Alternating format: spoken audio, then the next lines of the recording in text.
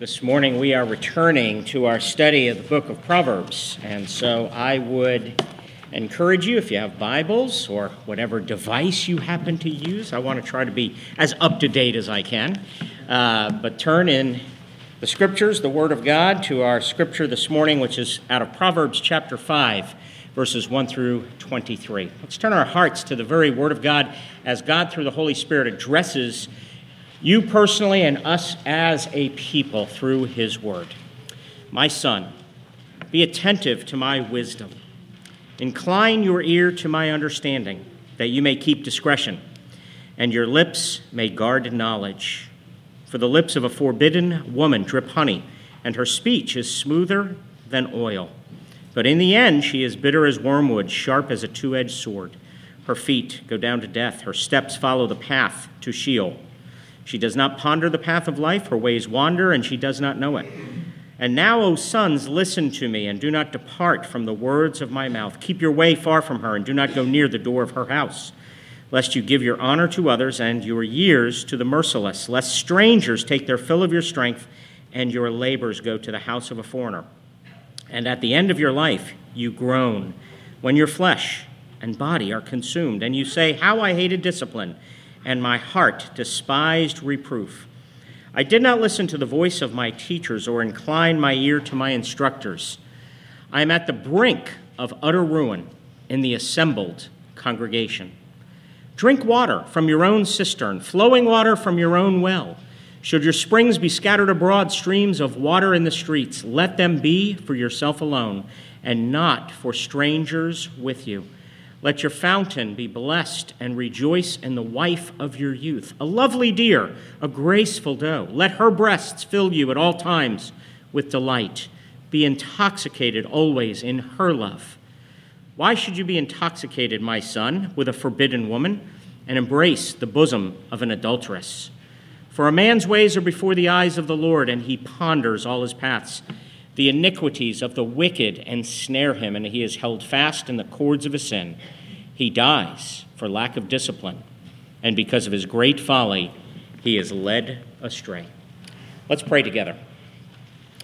Father, you have said in your word that it pleases you that through the folly of what is preached, it pleases you to save those who believe.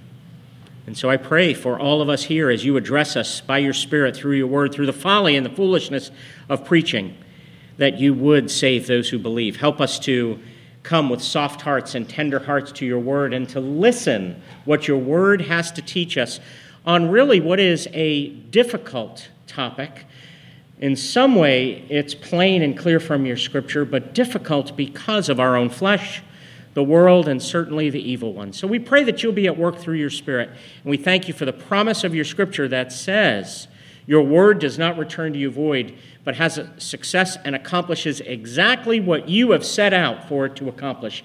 And so it's with the confidence in your promise that we approach your word this morning. In Jesus' name, amen. Well, you know that I follow a style of preaching that is known as expository preaching, which basically means you take one text or one section of the Bible at a time. And one of the advantages, there are many advantages to teaching and preaching in this way. One of the advantages of it is it disciplines you. You can't just speak on your favorite topics. You can't go kind of, that's hard, I'll push that to the side. You kind of have to take what the Bible gives us. What's it giving us this week? You're getting a sermon on sex, human sexuality. That's where we are with Proverbs chapter 5. In some ways, as I prayed, it's a very clear topic to preach upon. I think the Bible's teaching is pretty simple and pretty clear, but it is also because of the world we live in, our own flesh, the evil one who will attack certainly the family and anything that God holds dear and is close to God's heart.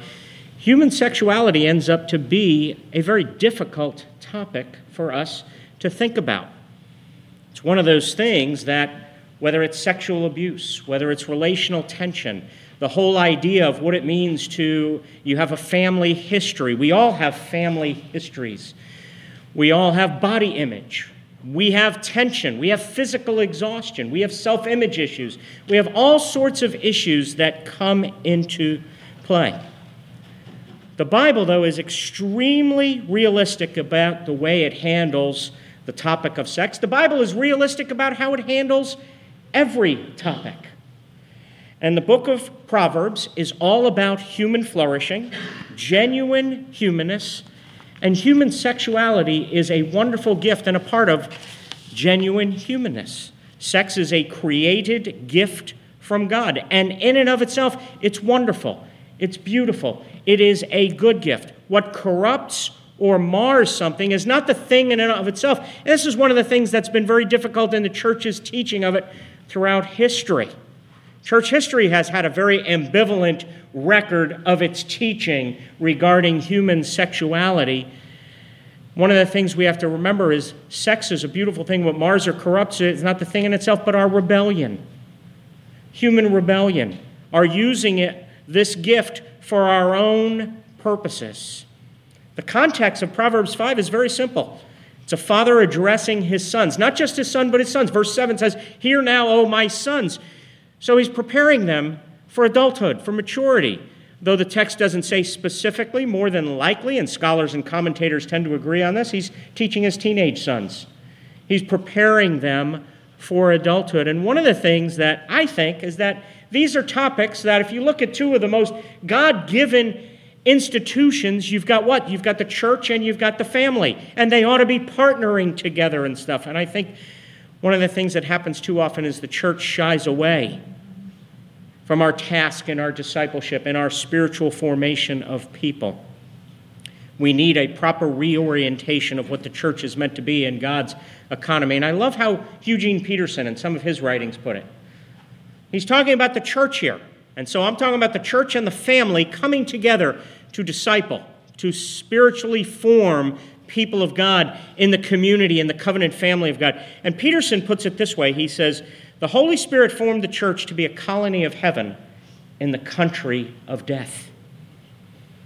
Nowhere do we see more of the world's country of death than in what the world feeds our children and us in regards to human sexuality. Peterson writes, church is the core element in the strategy of the Holy Spirit. In other words, the church is created by the Holy Spirit for providing human witness and physical presence to the Jesus-inaugurated kingdom of God in this world. It is not that kingdom complete, but it is a witness to that kingdom. He goes on to say church is an appointed gathering of named people in particular places who practice a life of resurrection in a world in which death too often gets the biggest headlines. The practice of resurrection is an intentional, deliberate decision to believe and participate in resurrection life, life out of death, life that trumps death, life that is the last word, Jesus' life. Ray Ortland, in his commentary on this passage, says, God speaks into every area of our lives, including human sexuality. The gospel calls us into both form and freedom, both structure and liberation. He writes, conservative people love form, restraint, and control, especially in sex. Progressive people love freedom and openness and choices, especially in sex. Both see a part of the truth, but the gospel tells us the whole truth. And when we say you will know the truth and the truth sets us free, we don't mean just a part of the truth, we mean the whole truth. Ortland writes, sex is like fire.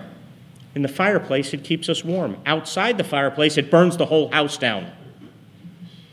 Proverbs 5 is saying, keep the fire in the marital fireplace and stoke that fire as hot as you can. What does Proverbs have to say about human sexuality?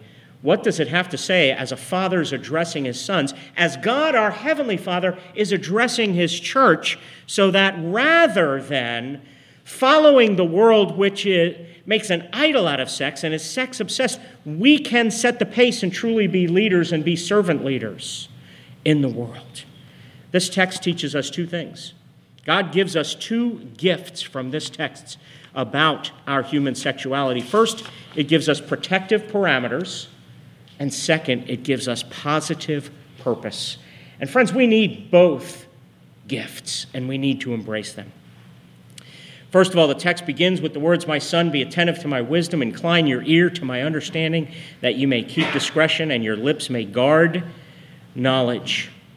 Again, in verse 7, the father sits down his sons and he says, And now, O sons, listen to me and do not depart from the words of my mouth.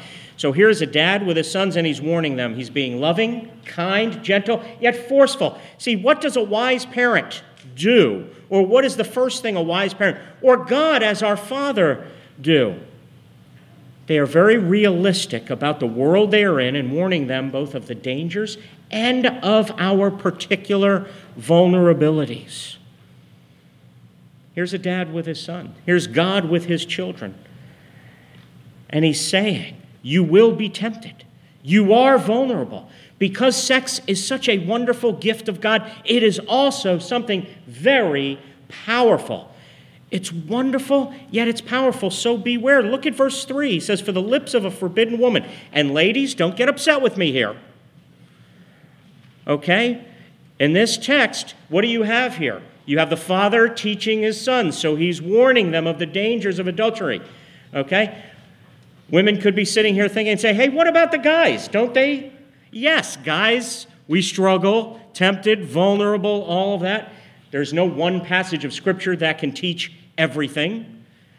And so we're not picking, and the text is not picking, but here's a father teaching and training his sons. And so look what he says. He says, the lips of a forbidden woman drip honey.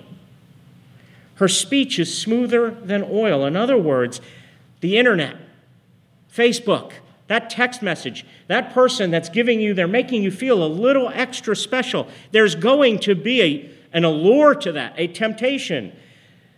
They're sweet like honey. Her speech is smoother than oil. But listen to what the text says. In the end, she is bitter as wormwood, sharp as a two-edged sword. Her feet go down to death. Her steps follow the path to Sheol. She does not ponder the path of life. Her ways wander, and she does not know it. In other words, the stakes are high. The consequences are real.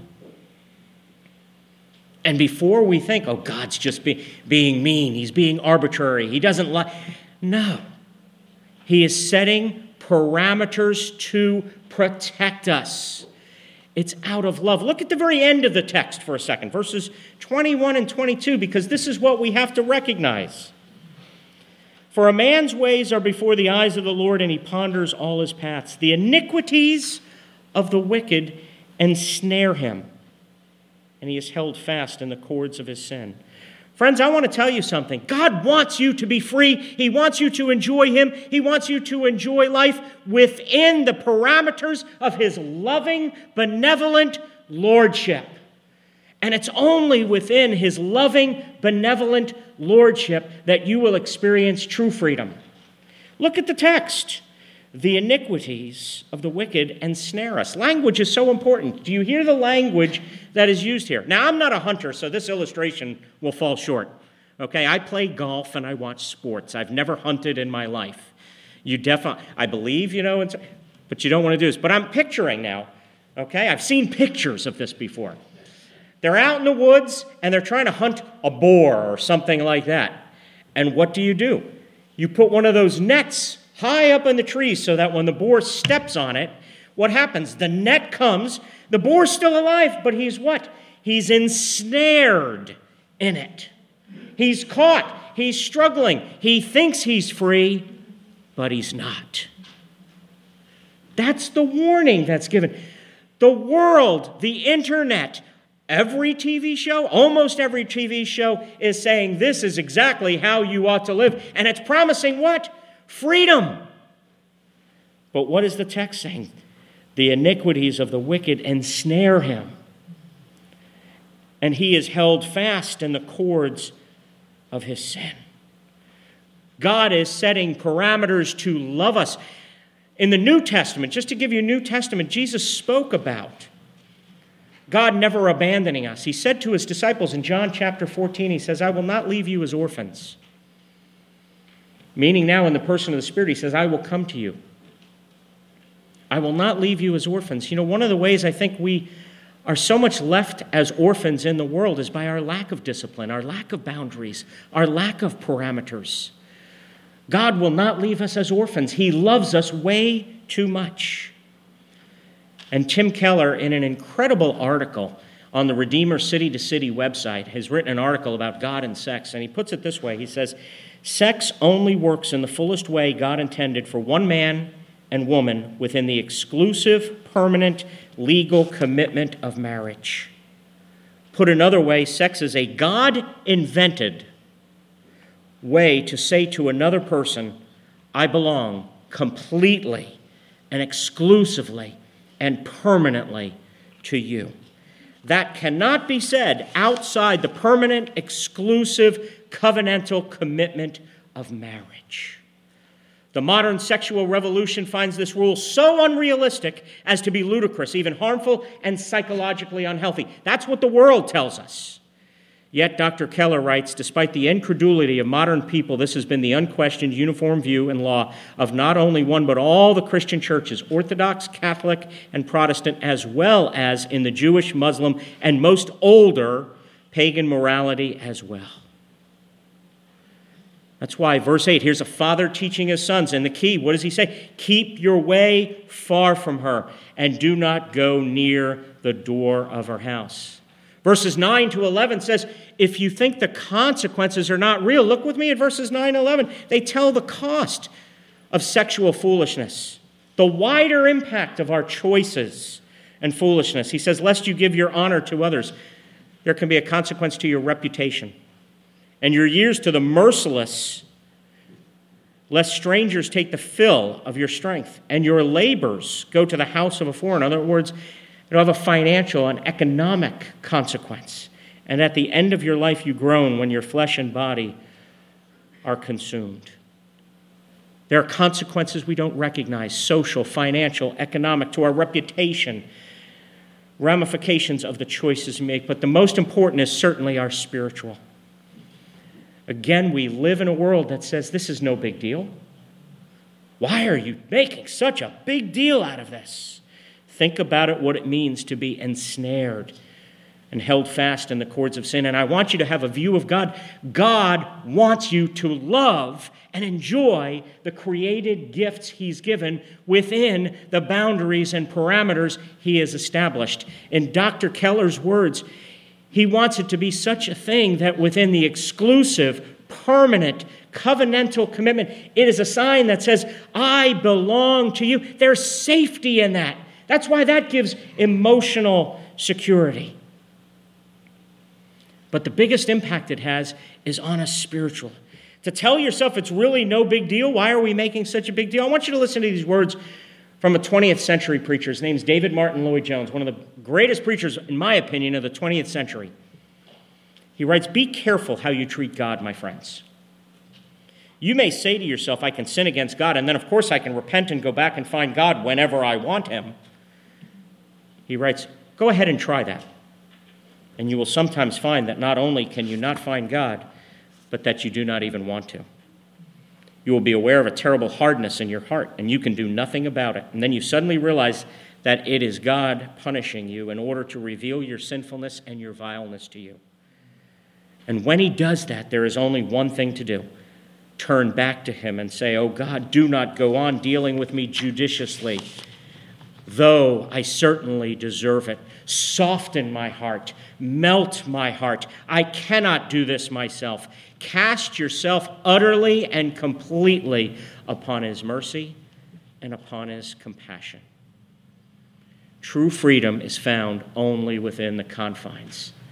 Only to the degree, and you've heard me say this many, many times, only to the degree you bring your heart, your life, and yes, your sexuality under the lordship of Christ, do you experience what the Proverbs wants you to experience, genuine human flourishing.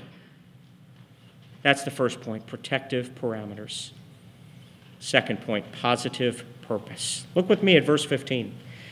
And of course, the first place is within marriage. Verse 15 says, drink water from your own cistern. And remember, this is poetry, Hebrew poetry, flowing water from your own well. The Bible here is being very realistic, talking about a man's sexual desires and the power of them. He says, should your springs be scattered abroad streams of water in the streets, let them be for yourself alone. Again, within the confines of exclusive, permanent, covenantal commitment, and not for strangers within you.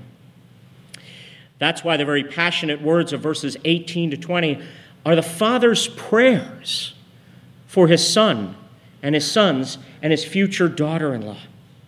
Now I want you to notice something. This is completely countercultural to how our society views sex and sexuality. This is not the conservative, repressed view that says sex is bad, avoid it, nor is it kind of the secular society's view that says it's all about personal happiness and personal fulfillment.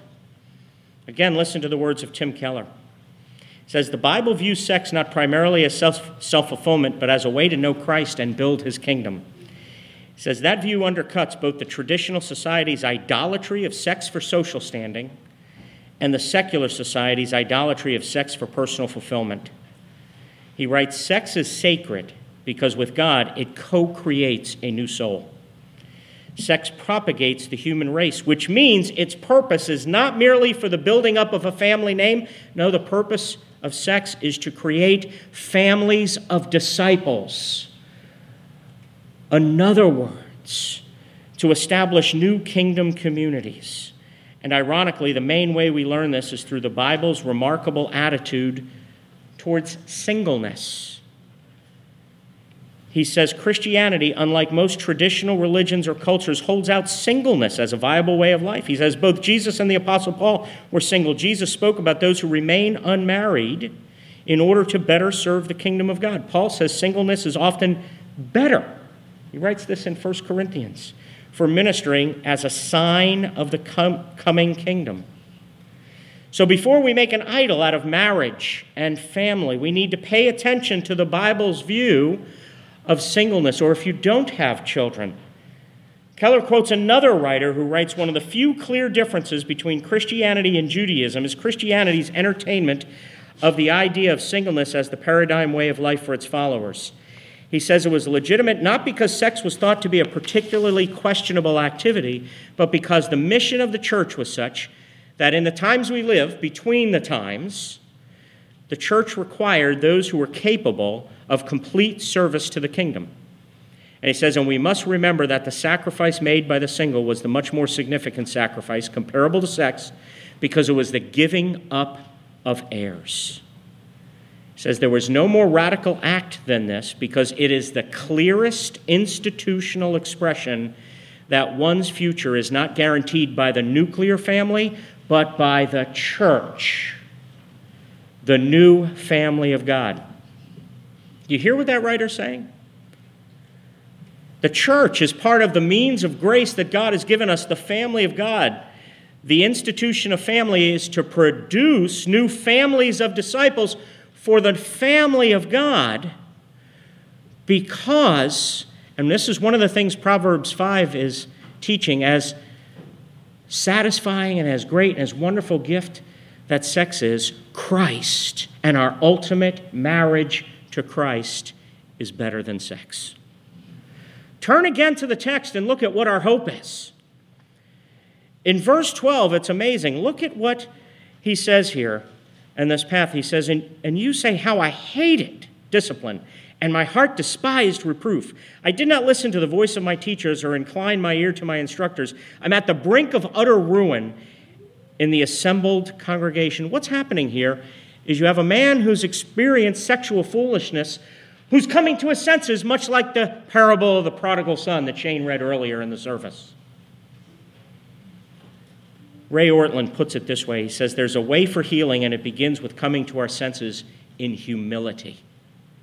The first step to coming to our senses is always humility. Dr. Ortlund says the sexually foolish man finally faces himself. He owns up like the prodigal son. That young man in Jesus' parable looked at himself and how low he had fallen, and he said, I'm at the brink of utter ruin. But I have a father. I have a home. Why stay here? He got up and went home, and while he was still a long way off, his father ran to him and kissed him. The father did not shame him, but rejoiced over him. Remember in the beginning of this message, I talked about how difficult a topic and difficult a struggle human sexuality is. Friends, you need to remember, no matter what you've been through, no matter what your life has been like, no matter either what you've done, what you've experienced, what you've gone through, maybe what you're going through now, there is hope in the gospel. if you turn to Christ, if you run to Christ, if you surrender your Christ, here's the promise of the gospel. Your Father will not, nor will he ever, shame you. Do you recognize that when the prodigal returned home, every expectation he had was to be shamed? That was completely what would have been expected in that culture of his day. But what did he find? But while he was a long way off, the Father looking, seeking, pulling up his skirt, running after him, kissed him and embraced him, welcomed him home, and said, "The son of mine was lost, he was found." What does the Bible say? If you're in Christ, if you turn to Christ, if you go to Christ, and you just ask him to forgive you, therefore, if any was in Christ, he is a new creation. The old has passed away. Does that mean it's passed away 50% of time and you still have to bring up your guilt? No, it's passed away. It's gone. 100%. It is completely gone. And what is before you? The new has come. And Martin Luther, and I want you to ponder and meditate on these words as we go to the Lord's Supper and as we think about what it means for all of us, married, divorced, single, widowed, whatever your situation, what it means. Because you know what the greatest metaphor for being in Christ that the Bible talks about? It talks about Christ as our bridegroom and the church as his bride. And listen to how Martin Luther put it. He says, faith unites the soul with Christ as a bride is united with her bridegroom. From such a marriage, it follows that Christ and the soul hold all things in common, whether for better or worse. This means that what Christ possesses belongs to the believing soul, and what the soul possesses belongs to Christ. Thus, Christ possesses all good things and holiness and righteousness. These now belong to the believing soul. The soul possesses lots of vices and sin. These now belong to Christ. Christ, the rich, the noble, the holy bridegroom, takes in marriage this poor, contemptible, and sinful little prostitute, takes away all her evil and bestows all his goodness upon her. It is no longer possible for sin to overwhelm her, for she is now found in Christ. I want you to think about this. Whatever you have gone through, whatever you might be going through right now, listen to the offer of the gospel. And I pray, friends, that Spruce Creek Church will never get beyond the gospel. Whether you don't believe, and this may be, and I'm inviting you your first day of believing, or whether you've been in Christ for 50, 60 years, we never get beyond the gospel. But listen to the reality of the gospel. What Christ possesses belongs to the believing soul through our union with him. There is no more pure, more whole, more human, more devoted, more lovely, more noble, more courageous human being than Jesus Christ. And through your union with that, you possess that. And what the soul possesses, our vices, our sin, our lusts, our fornication, has been transferred to Christ. The soul possesses, Luther says, lots of vices and sin. These now belong to Christ. Your ultimate marriage, the best marriage. I don't mean to offend any of you who have great marriages. It doesn't compare to the marriage to Christ. Will you run to Christ? Will you turn to Christ? Will you surrender to your husband? Father, help us to behold the glory of our bridegroom, Jesus. Help us that our lives, our very lives, would be committed to beholding his glory and enjoying him forever. Forgive us that we don't allow our minds and our hearts and affections to get beyond the simple. Help us that we're complacent. Help us to enjoy him knowing us and us knowing him. As we come to the supper now, feed us with the body and blood of Jesus, we pray in Jesus' name. Amen.